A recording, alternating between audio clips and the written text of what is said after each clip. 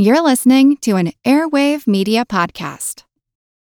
With Lucky Land Slots, you can get lucky just about anywhere. Dearly beloved, we are gathered here today to... Has anyone seen the bride and groom? Sorry, we're here. We were getting lucky in the limo and we lost track of time. No, Lucky Land Casino, with cash prizes that add up quicker than a guest registry. In that case, I pronounce you lucky. Play for free at LuckyLandSlots.com. Daily bonuses are waiting. No purchase necessary. Void where prohibited by law. 18+. Terms and conditions apply. See website for details. As a longtime foreign correspondent, I've worked in lots of places, but nowhere as important to the world as China. I'm Jane Perlez, former Beijing bureau chief for the New York Times. Join me on my new podcast, Face Off, U.S. versus China, where I'll take you behind the scenes in the tumultuous U.S.-China relationship. Find Face Off wherever you get your podcasts.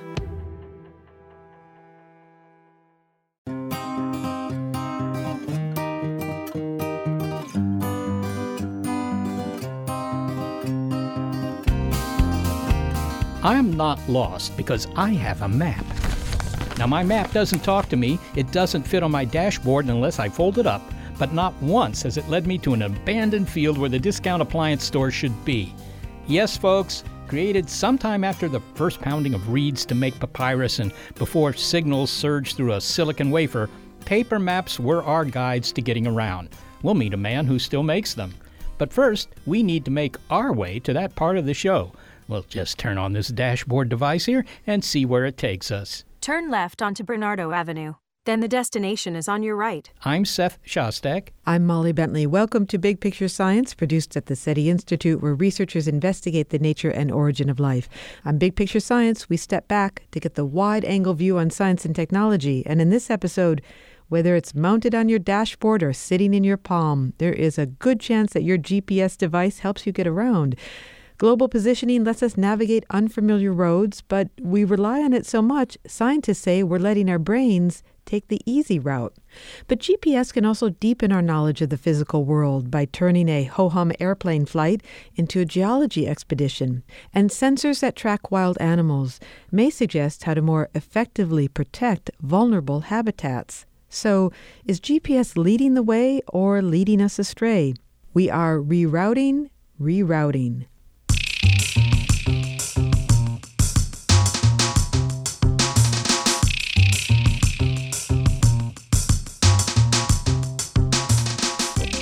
Global positioning satellites are up there in the sky somewhere, about 12,000 miles up actually.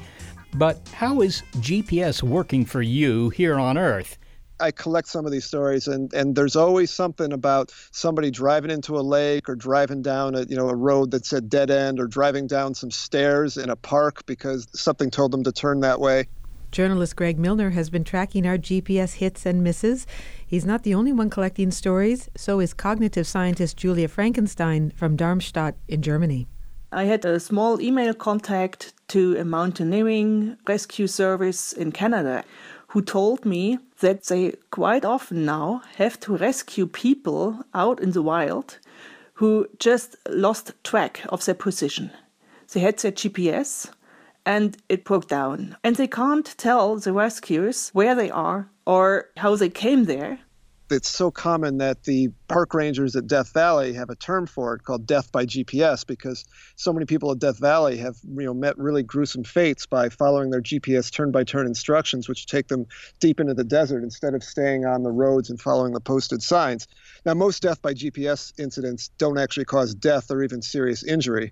But if we define the term widely enough, every single one of us who's used GPS has been in at least a somewhat of a death by GPS situation where we realize at some point, like, whoa, this is not right.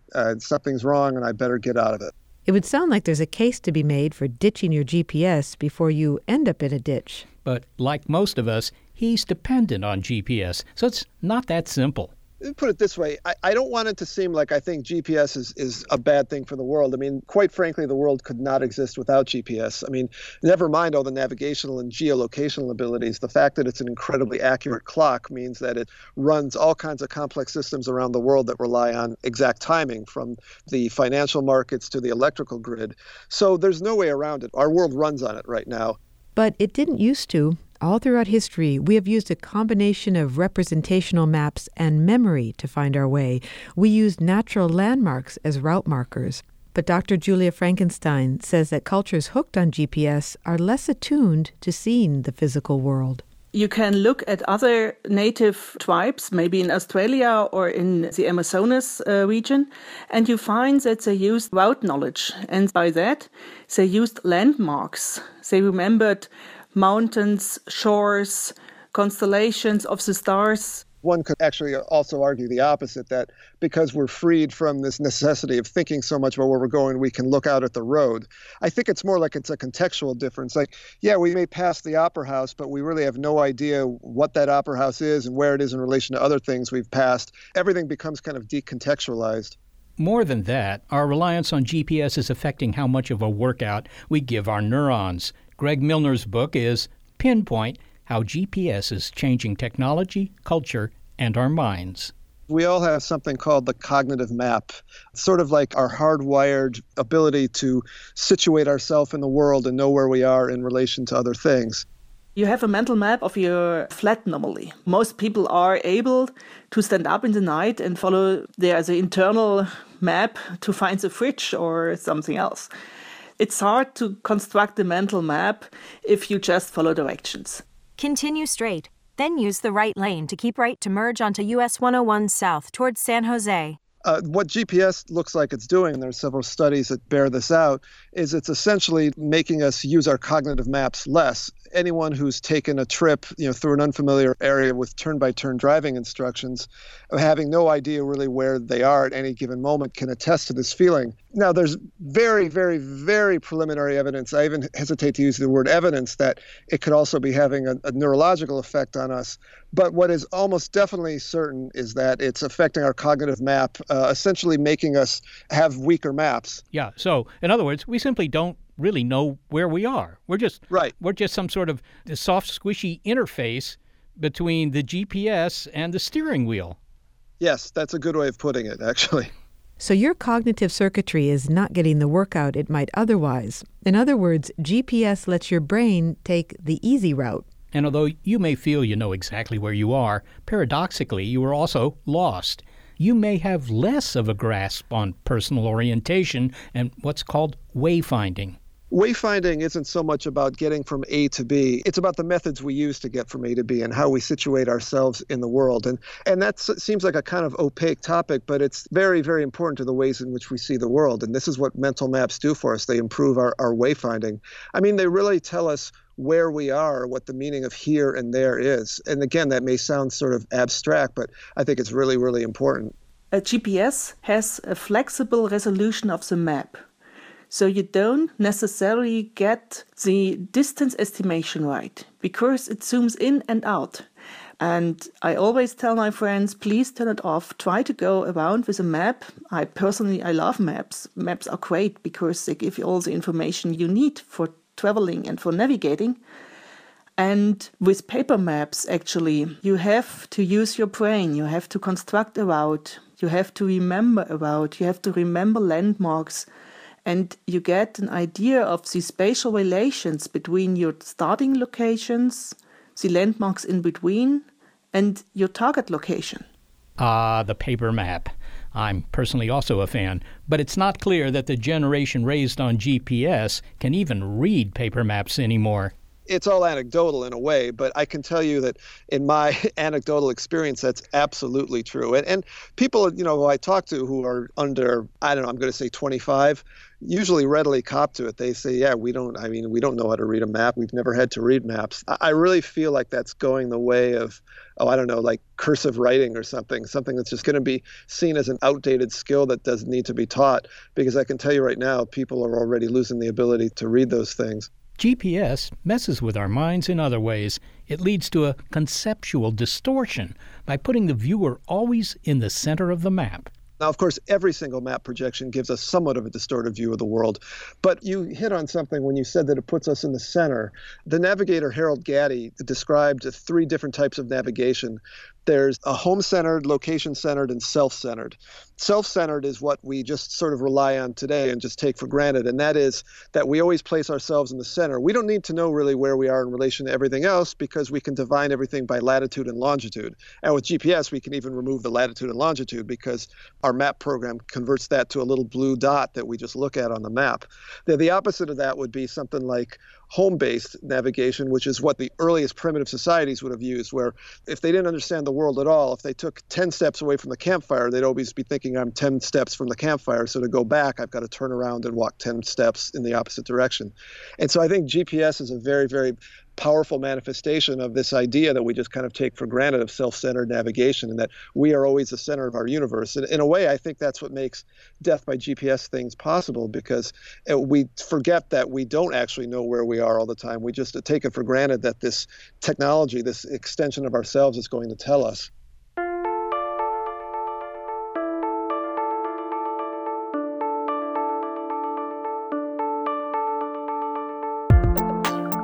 Greg Milner is a journalist and author of Pinpoint, How GPS is Changing Technology, Culture, and Our Minds. Julia Frankenstein is a cognitive scientist at Darmstadt Technical University in Germany. Well, when we fixate on our glowing glass screens, we may miss really seeing the physical world. But maybe GPS can also help us appreciate the world in a new way. An app called Flyover Country uses GPS to turn that patchwork of land between wheels up and landing into a thrilling geology expedition, complete with salt lakes, rocky outcrops, and glacial moraines. The app was created by earth scientist Amy Myrbo and her colleagues at the University of Minnesota.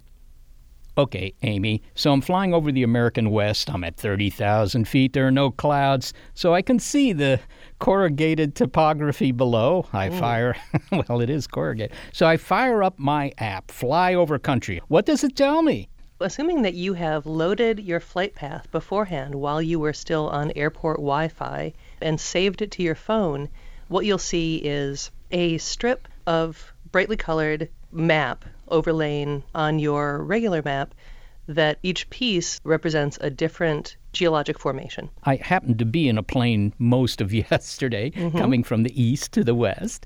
And, you fly over Utah, southern Utah, Nevada, and I see what look like ancient volcanic cones down there. But, of course, I'm not a geologist, and I don't know whether they're really ancient volcanic cones or just sort of round-shaped hills. Yeah. Will it tell me something about them? It probably will. So, not everything is in there. Not everything has had a Wikipedia article written about it or exists in one of these databases. Okay, so if it happened to be one that it did recognize, I don't know, a crater lake in Oregon or Washington, whatever it is, which, by the way, I don't think has anything to do with craters. I think that's volcanic, but that's... It is volcanic, yep. Yeah, okay. But is it going to tell me something, or is it going to give me a link to an article on the web? Where does it direct me? It has, if Crater Lake is within your flight path, it has already pulled the Wikipedia article that is associated with that data point, and that is saved on your phone. It doesn't have the images because we don't want it to be a super gigantic phone-destroying download for you. You're going to be on airport Wi-Fi, which tends to be not very good. But yeah, it'll pull the Wikipedia article. Those tend to be pretty rich. The one on Crater Lake, I bet, would be quite extensive. It was formed when Mount Mazama blew up about 7,600 years ago. My goodness. All right, so my understanding is you put in your flight path. You're going from, say, Atlanta to San Francisco. You put that in at the airport before you get on board. And the reason for doing that is so that it can download the relevant information between those 2 points. But how does it know where I am at any given point? I mean, maybe it could guess, but how does it know that I'm over a, Crater Lake or something? Yeah, well, your GPS in your phone does work in airplane mode. It can be a little bit tough if you're not in a window seat because the hull of the plane may block some of the signal. But if you're in a window seat, you can almost always get a signal, and then you see exactly where you are on the map. And that doesn't change with airplane mode or anything like that. All right. Some of the more interesting features, Amy, are things that are big, really, really big. So big that you don't actually appreciate them if you're just driving through the countryside. Yesterday, for example, flying over western Colorado, I could clearly see Pikes Peak sticking up from the Rockies. Very cool. But if you're in downtown Denver, I mean, yeah, you can see Pikes Peak, but it's not that impressive looking. And what would fly over country, what sort of things would fly over country? Tell me about Pikes Peak, for example. I mean, other than there's a, funicular railway to go up the side. Yeah, well, it would tell you that. It would probably give you the history, because that's in the Wikipedia article. I believe it's named after Zebulon Pike, who has some Minnesota connections.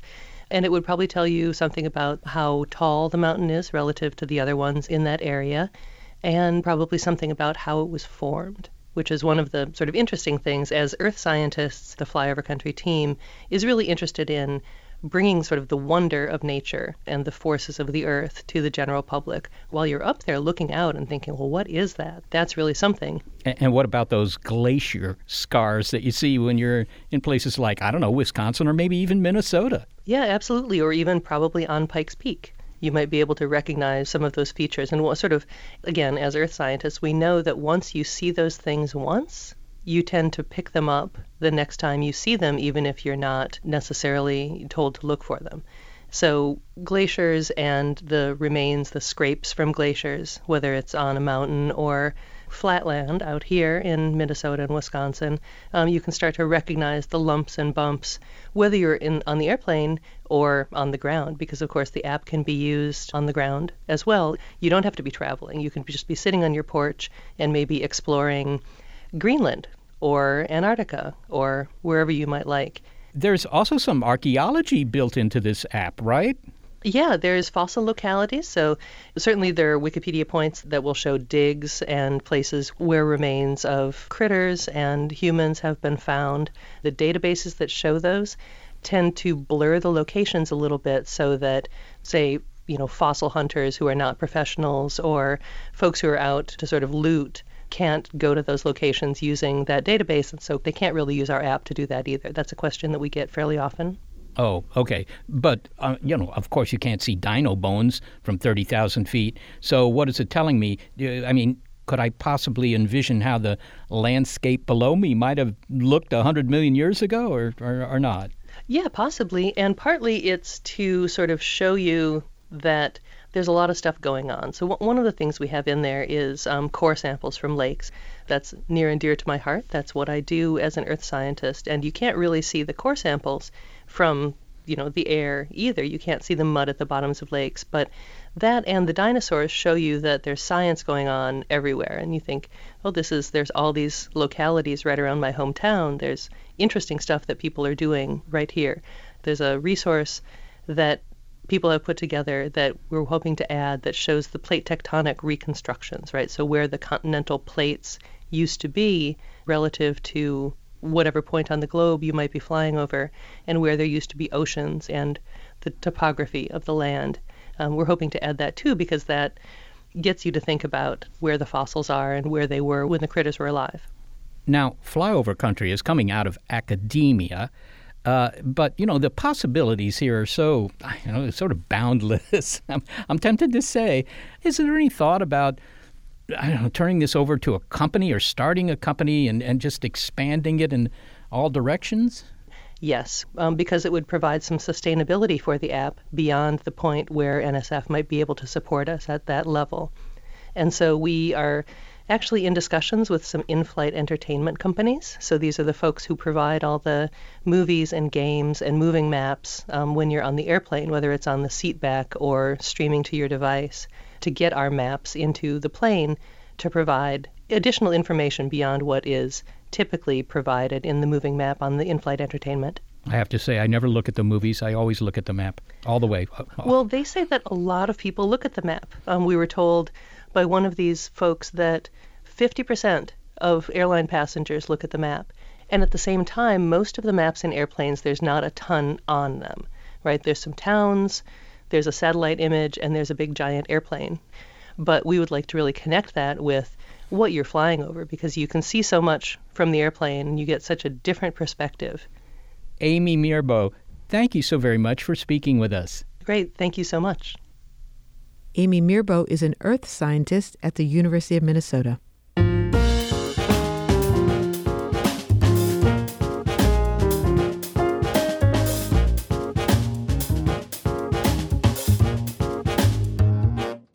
Coming up, another benefit of GPS. It lets scientists map the wanderings of diverse animal species, from crocodiles to mountain lions to phytoplankton.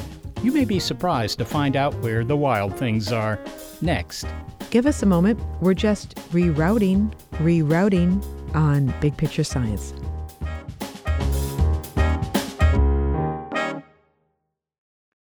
Without the ones like you, who work tirelessly to keep things running, everything would suddenly stop. Hospitals, factories, schools, and power plants, they all depend on you. No matter the weather, emergency, or time of day, you're the ones who get it done. At Grainger, we're here for you with professional-grade industrial supplies. Count on real-time product availability and fast delivery. Call, click Grainger.com, or just stop by. Grainger, for the ones who get it done.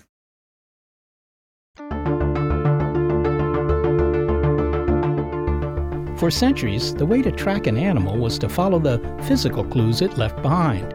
This often meant slogging through forest or jungle undergrowth, trying to find paw prints, picking up feathers, or examining scat. Now a suite of modern technologies, including GPS, allows scientists to follow the critters from afar without lacing up a boot. By tagging animals with GPS devices, scientists have amassed a deluge of data on the movements of a wide variety of species.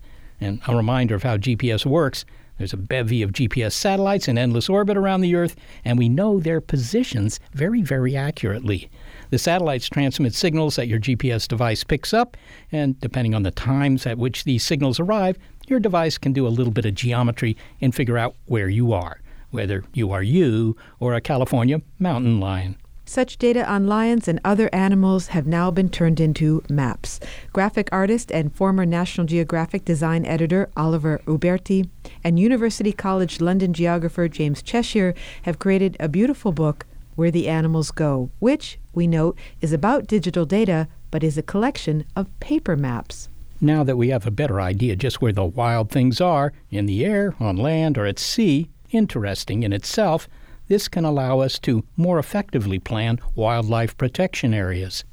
We wanted to show an array of taxa, right? Like people tend to have a mammal bias or a bias towards charismatic animals like elephants and snowy owls. And while we do have elephants and snowy owls in the book, we thought it was fascinating that scientists are tracking all types of animals across all the different taxa. So we've got crocodiles, and we have pythons, and we even have plankton, animals that you would never even think could be tagged, like a jellyfish, where they actually tie the tag around a jellyfish waist. Who knew jellyfish had waists?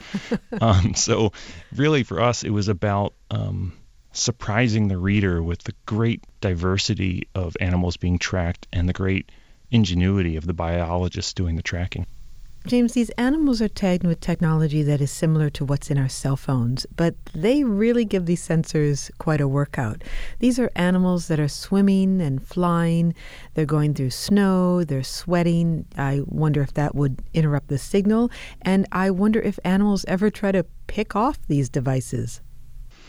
Yeah, the devices themselves, are pretty resilient. So if you think of a seal that's dives to 1,200 meters, then that's a huge amount of pressure on the tag. So the tag itself, it's really solid epoxy or plastic.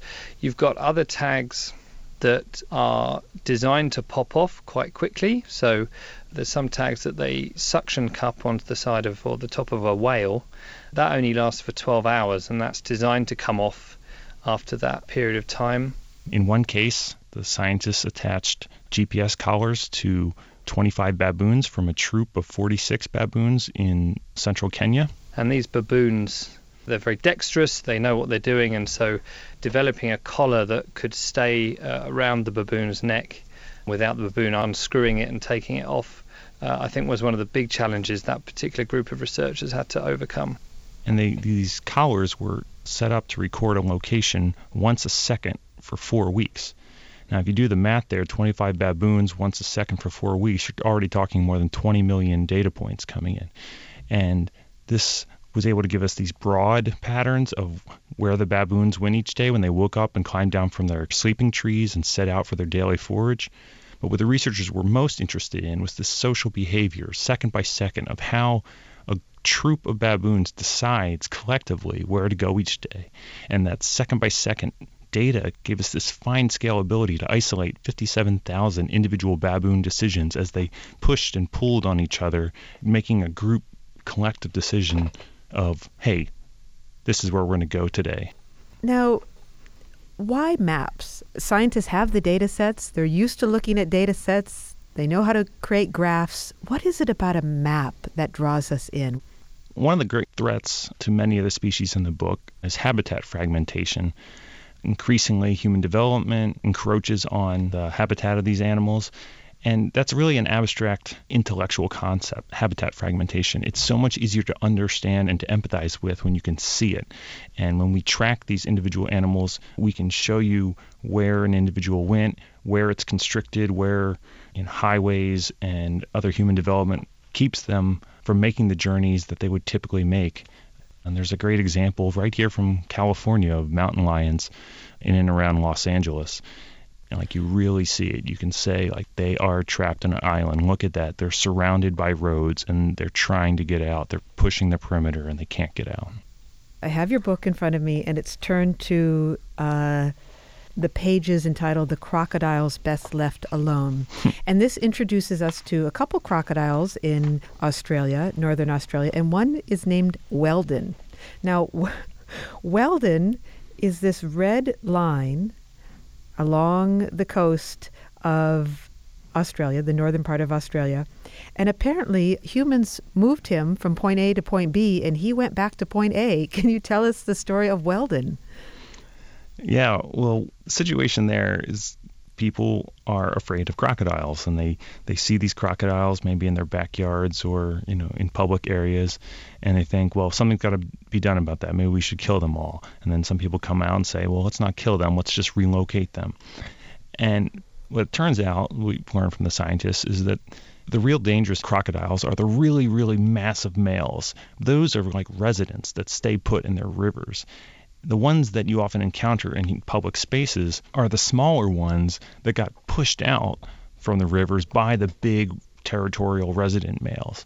And it's these smaller, like runtier crocodiles that become visible, and then we decide, okay, we're going to get rid of them, so we'll relocate them. In the case of Weldon, he gets relocated to the other side of Cape York Peninsula, dropped into the water in August 17th, 2004, and 5 months later, by January 2005, he has swum all the way around Cape York Peninsula back to the exact spot where he was captured in the first place. And this is a case that when you see it graphically, when you see it on this map, you saying that is one thing. I have to think about it as abstract. When you look at it on this map, he's quite a swimmer. His route hugs the coastline of this northern part of the continent near the Great Barrier Reef. Yeah, it's incredible. I mean, we often talk about reptilian brains rather dismissively, and you look at these maps and tracks and you have to think twice about what's really happening in their heads. How did they do it? We don't know, but what we do know is that they clearly have some sort of map and compass sense in their head. A map sense to say, hey, I'm here and I want to be there, and a compass sense to keep them on the right bearing until they get there. Just remarkable. Okay.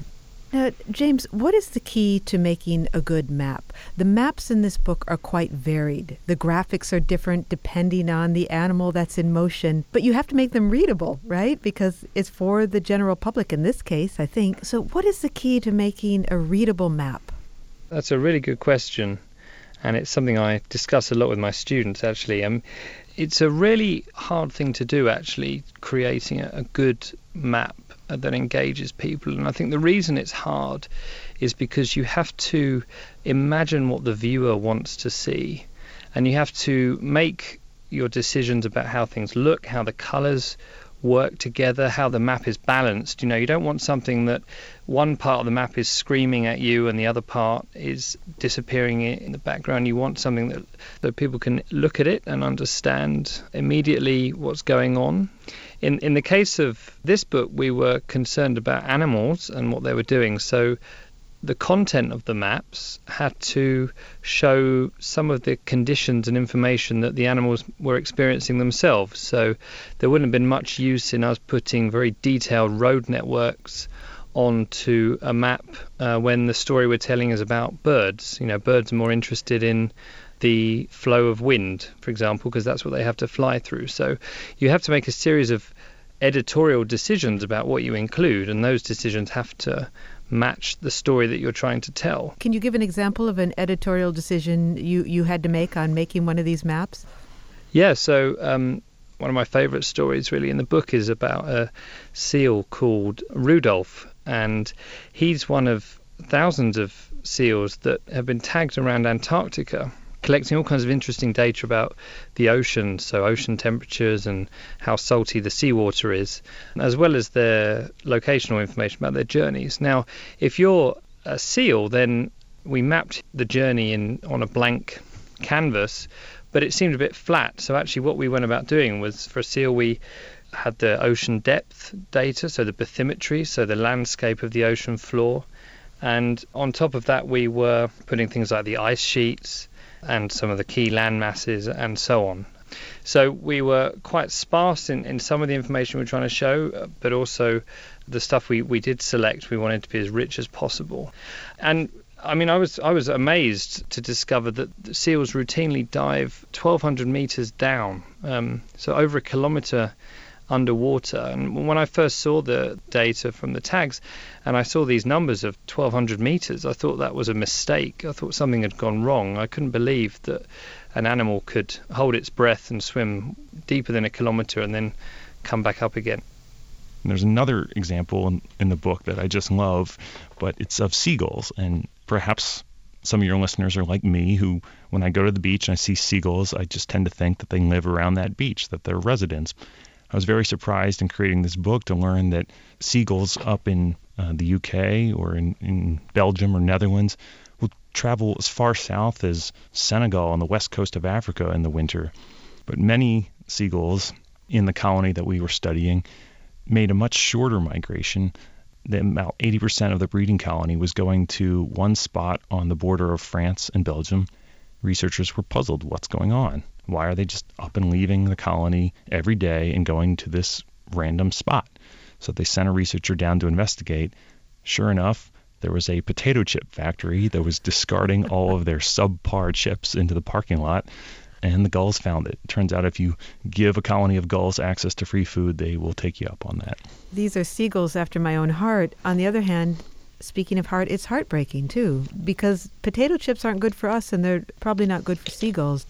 There's all kinds of strange journeys that the researchers have been able to detect. One of my favorites from the birds section of the book is these storks that have stopped doing their lengthy migrations from Europe to southern Africa, and they're stopping off at rubbish dumps in Spain and Morocco, and they're spending the winter there feeding on junk food rather than flying further south over the Sahara and eating more natural prey.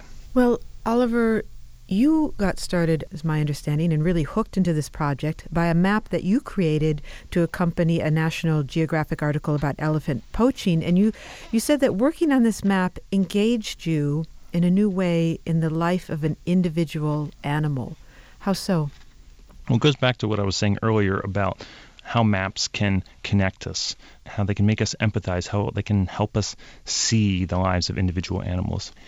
And when I was working on this map, there was a team of us at National Geographic, and photographer Michael Nichols and ecologist Mike Fay had brought back this data from a single elephant named Annie that they had collared in southeastern Chad. And they wanted to see how vulnerable Annie was to poaching outside the boundaries of Zakama National Park. I got this data back from the GPS collar, and I plotted it, and I'm looking at it, and I'm not just seeing a red line on this map. I'm seeing Annie. I'm seeing her beeline to the best vegetation after the rains. I'm seeing her wait till nightfall to avoid crossing roads because she knows that roads mean humans, and historically in that area, humans mean danger.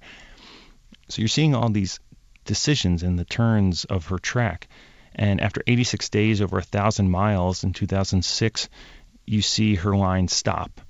And when the ecologist Mike Fay got back to Chad to go to her last recorded GPS location, he found her tattered corpse and that of about 8 of her companions. And Annie was the victim of poaching? That's correct, yes. And when you're making a map of an animal's movements and an animal's life and ultimately an animal's death, it changes something in you. At least it changed something for me. This was no longer lines and colors and dots. These were lives. And that's what we try and do in this book. And it's why I wanted to go back and tell the story of other elephants and other crocodiles and other animals all over the planet to help people have that same experience that I did when you look at a map and you see a line and you realize it's not a line, it's a living thing. Well, finally, gentlemen, I wonder if these maps also suggest solutions for protecting the integrity of animal routes and their habitats. It charts a path of compromise, perhaps, in the way that we interact with the environment. So if we understand our behaviours better and we understand animal behaviour better, it's this idea that we can be adaptable and we can compromise that I think data, gives us some clues as to how to achieve that. In Kenya, there's a great example. Save the Elephants worked with the government and a number of other local organizations to lobby a construction company to build underpasses beneath an elevated railway that was being built from the capital of Nairobi down to the coast of Mombasa. Now, Kenya is a place that doesn't have the level of infrastructure and development that we have in our country, but they might get to that point in the coming century. So the question is, can Kenya be one of the first places on Earth to start building infrastructure with wildlife in mind? And Save the Elephants collared 10 elephants to test whether or not the elephants were using the underpasses that they had constructed underneath this railway. And within 24 hours of collaring them, already elephants were using the underpasses and continuing their migrations between the west and east half of Tsavo National Park. Oliver Uberti, thank you very much for speaking with us. Thank you for having us. James Cheshire, thank you so much for speaking to us. Thank you. Oliver Uberti is a graphic artist and former senior design editor at National Geographic. James Cheshire is a geographer at University College London. Their co-authored book is Where the Animals Go, Tracking Wildlife with Technology in 50 Maps and Graphics.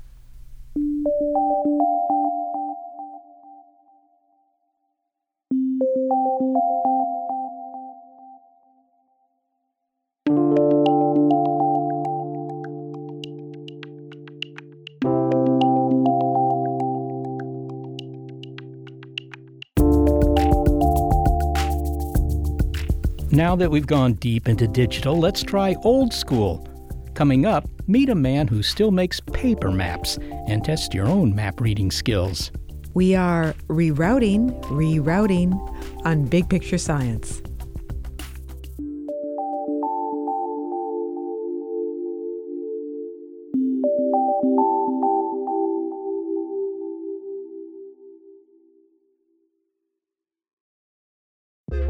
A lot happens every day. Cut through some of the noise by listening to What's New with Wired, a podcast that provides in-depth coverage on technology and culture. With new episodes released every weekday, you can catch up on all the major events you missed. From AI developments to business updates to new scientific theories, it helps you make sense of what's happening in the world. Plus, each episode is usually pretty short. You can easily squeeze it in on your way to work or during a lunch break. So stay updated with the award-winning journalism from Wired. Listen to What's New with Wired wherever you get your podcasts. That's What's New with Wired wherever you get your podcasts.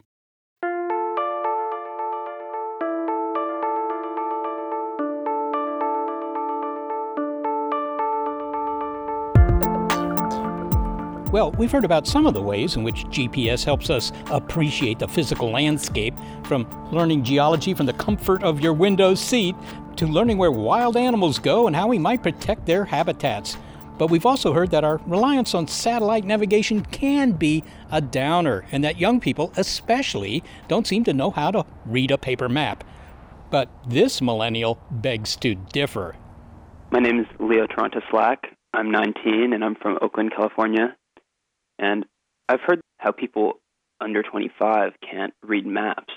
But to me, it just seems the same as reading a map on your phone from Google Maps or Apple Maps. I have tried reading a paper map, and it seems pretty easy as long as you can figure out which direction to put the map. that might be the hardest part. Although I don't represent my generation in every way, I do feel like I have a very good sense of direction, even without a map, just knowing which direction is which and where I came from and where I'm headed. To consider Leo's point of view that paper maps are straightforward to read and that you might not need a map at all if you have a good sense of direction, which he claims he does, we have stepped outside with an actual paper map. Yes, indeed, and it's a lovely one, too. It's got all sorts of nifty stuff on it. Okay, so open up this map. Is that not a work of art? It is. Now the question is, will you be able to fold it again when it comes to folding it? Yeah, that was a test to get into the Roman legions 2,000 years ago, whether you could refold a paper map. So we have this paper map of Mountain View, and Molly and I are going to try and use it to get from here on Bernardo Avenue over to Olive Avenue. Now, that's not very far. It's a couple of blocks. Now, Leo might be able to point to north, but of course that doesn't tell him where Olive Avenue is, so that's not good enough for navigation. Now, Leo said that he had no trouble with paper maps, and I think that's because he was thinking of paper street maps, because street maps are essentially GPS maps, but they're not electronic, right? So if you can read GPS, you can probably read a street map. I think we have to cross this little meridian, but we'll do it. Do you think we ought to look out and see where we're walking here? Interesting that you say cross this meridian, because of course that's longitude and latitude, and you don't get that on your GPS. Whereas this paper map, it's got that stuff. You know, what if you're one of those people who likes to hike in the mountains or whatever, you know, then you might want a topographic map because it matters to you, that third dimension, and that GPS doesn't give it to you. Well, there's a little bit of topography on this map here. Yeah. Can you read it? Well, sure. And in fact, they've used two different indicators of the altitude. One is hashering, as it's called. You know, they just sort of make little shaded representations of the mountains. It's just a picture of the mountains. The other thing they do is they have contour lines. So every 100 feet difference in altitude or whatever it is on that map, there's another line. It's, you know, it's very, very quantitative, actually. I mean, obviously, there's a lot more in certain kinds of maps than just the streets, and there's so much information that I think it's worth learning a few skills of how to read a paper map. By the way, do you think you can get us back, Molly? Yes, I think I can get us back. Well, this sound here, Seth, is music to Tom Hedberg's ears. Are you going to try to fold that map now? Yes. Have we got 20 minutes? Okay. Tom Hedberg knows that GPS is here to stay, but that some of us still want to keep our hand in navigating the old-fashioned way. He's the owner of Hedberg Maps, and he has found a niche market for specialized paper maps. Seth, we just need to turn down this road here. You sure? Okay. He contends that paper is better than LED screens for showing you the best biking routes, location of ballparks across the country, or where to find dog-friendly breweries. I hope they don't serve dogs. At a time when the map-making industry is contracting, this Minneapolis mapmaker is still in business, creating navigational devices that, you know, they never need batteries. I'm not ready to bury the paper map because there are many, many map lovers out there who want them. And also, I believe it's a medium that has a lot of effectiveness that you don't find in digital form. Maps used to be given away, left and right. You'd pull into a gas station, you'd buy $3 worth of gas, and you would grab a handful of maps. Depending on where you were going, that's obviously not the case anymore. The map industry seems to be, maybe imploding. What niche have you created for yourself? There's no question, Seth, it has imploded. But there are so many interests out there in the world of people wanting to see just particular information of theme maps, whether it be just where the dog parks are, just where the bike trails are, something that speaks to them and their interests that a general map doesn't do as effectively. Well, tell me what the advantage is of a paper map. What can it do for me that digital map I can call up on my phone can't do? Just put a map on a wall at one point and you'll see how people go up to it and start telling stories. They start sharing things. They start remembering where they were, something that happened, and they start dreaming about where they want to go or what they want to do. And so one advantage, I think, is a social advantage. I believe that there's an interactivity that connects people. In addition, it gives you the big picture. Especially, I love the fact I've always talked of our maps as big picture, and hearing the name of your show, it's a beautiful tie-in. What do you find are the most popular maps that you're publishing? Are they the dog parks in Minneapolis or just the streets of Minneapolis? We've seen quite a resurgence in maps that deal with bicycle trails. And I think it's due to the popularity of how people are biking more and more.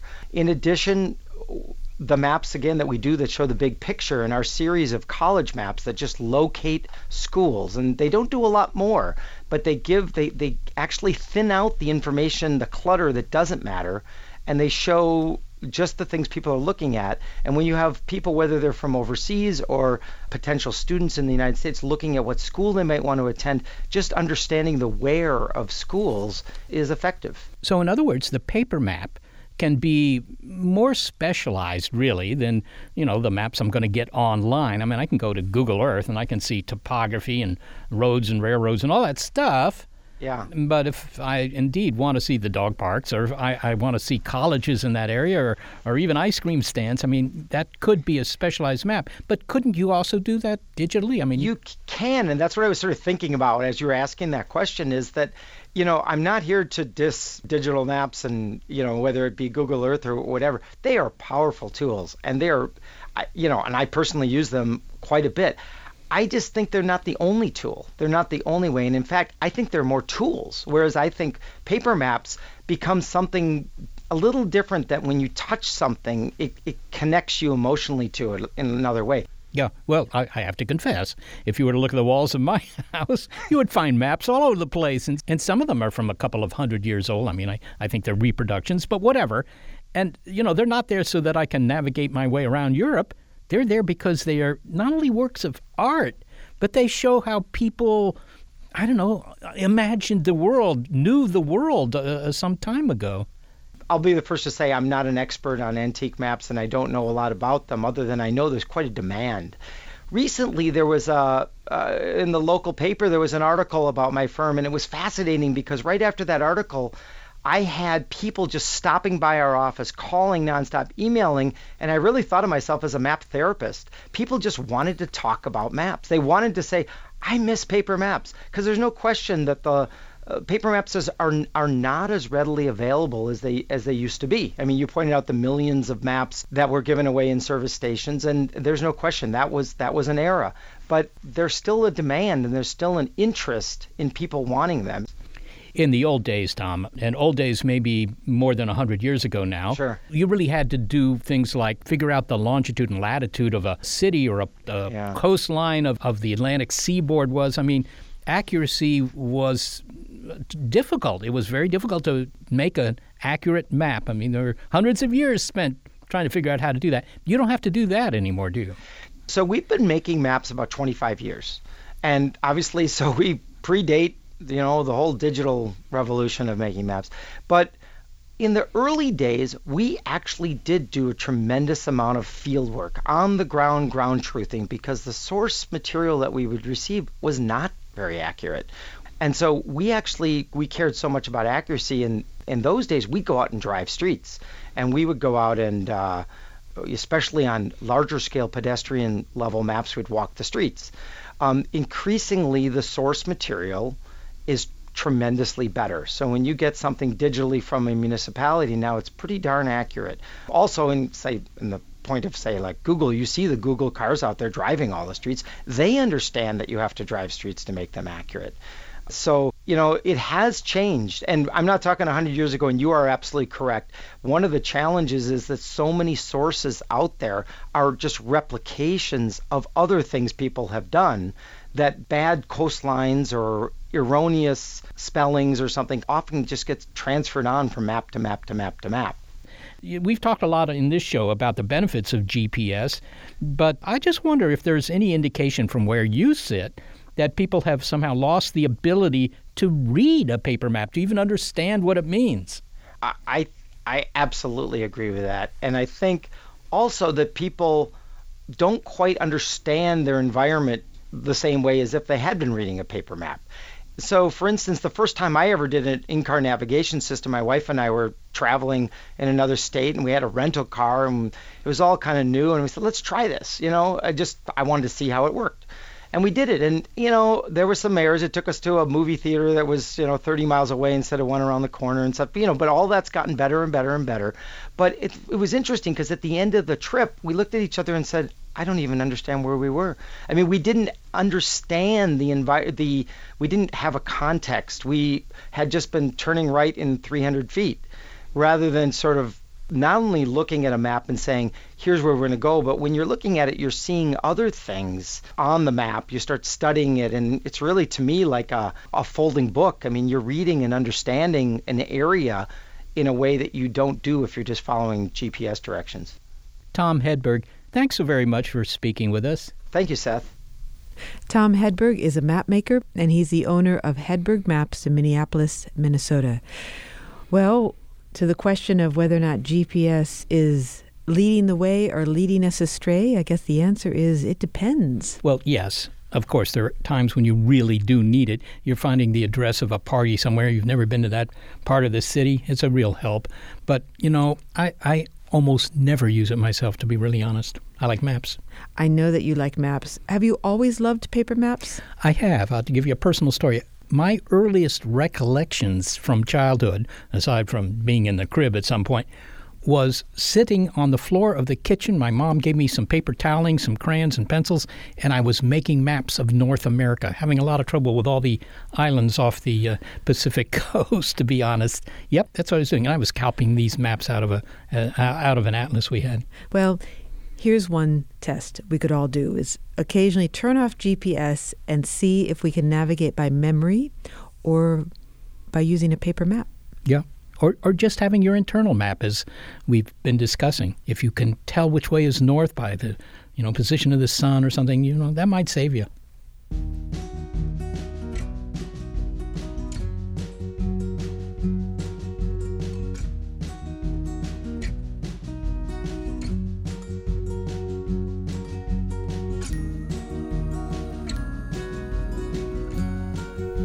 Well, thanks to the team members who always know where they are, and that is stuck with us. Senior producer Gary Niederhoff, operations manager Barbara Vance, and intern Sarah Derwin. Thanks also to financial support from Rena Shulsky-David and Sammy David, and to the William K. Bowes Jr. Foundation. Big Picture Science is produced at the SETI Institute, a nonprofit scientific and education organization whose scientists study the origin and nature of life, including the nature of habitable planets. And a big thanks also to our listeners. Your ears have been attuned to an episode of Big Picture Science called Rerouting. And if you'd like to hear more Big Picture Science episodes, but you feel lost as to where to go, well, you'll find them in our archive at bigpicturescience.org. And if you're a podcast listener but prefer listening to over-the-air radio because, after all, GPS is radio-based, check out the listing on our website of radio stations that carry the program. And if your local station is not on that list, consider letting them know you like this show.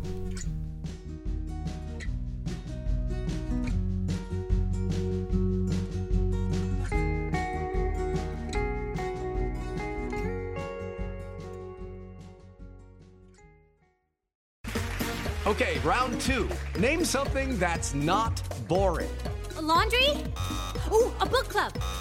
Computer solitaire, huh? Ah, sorry, we were looking for Chumba Casino. That's right, ChumbaCasino.com has over 100 casino-style games. Join today and play for free for your chance to redeem some serious prizes.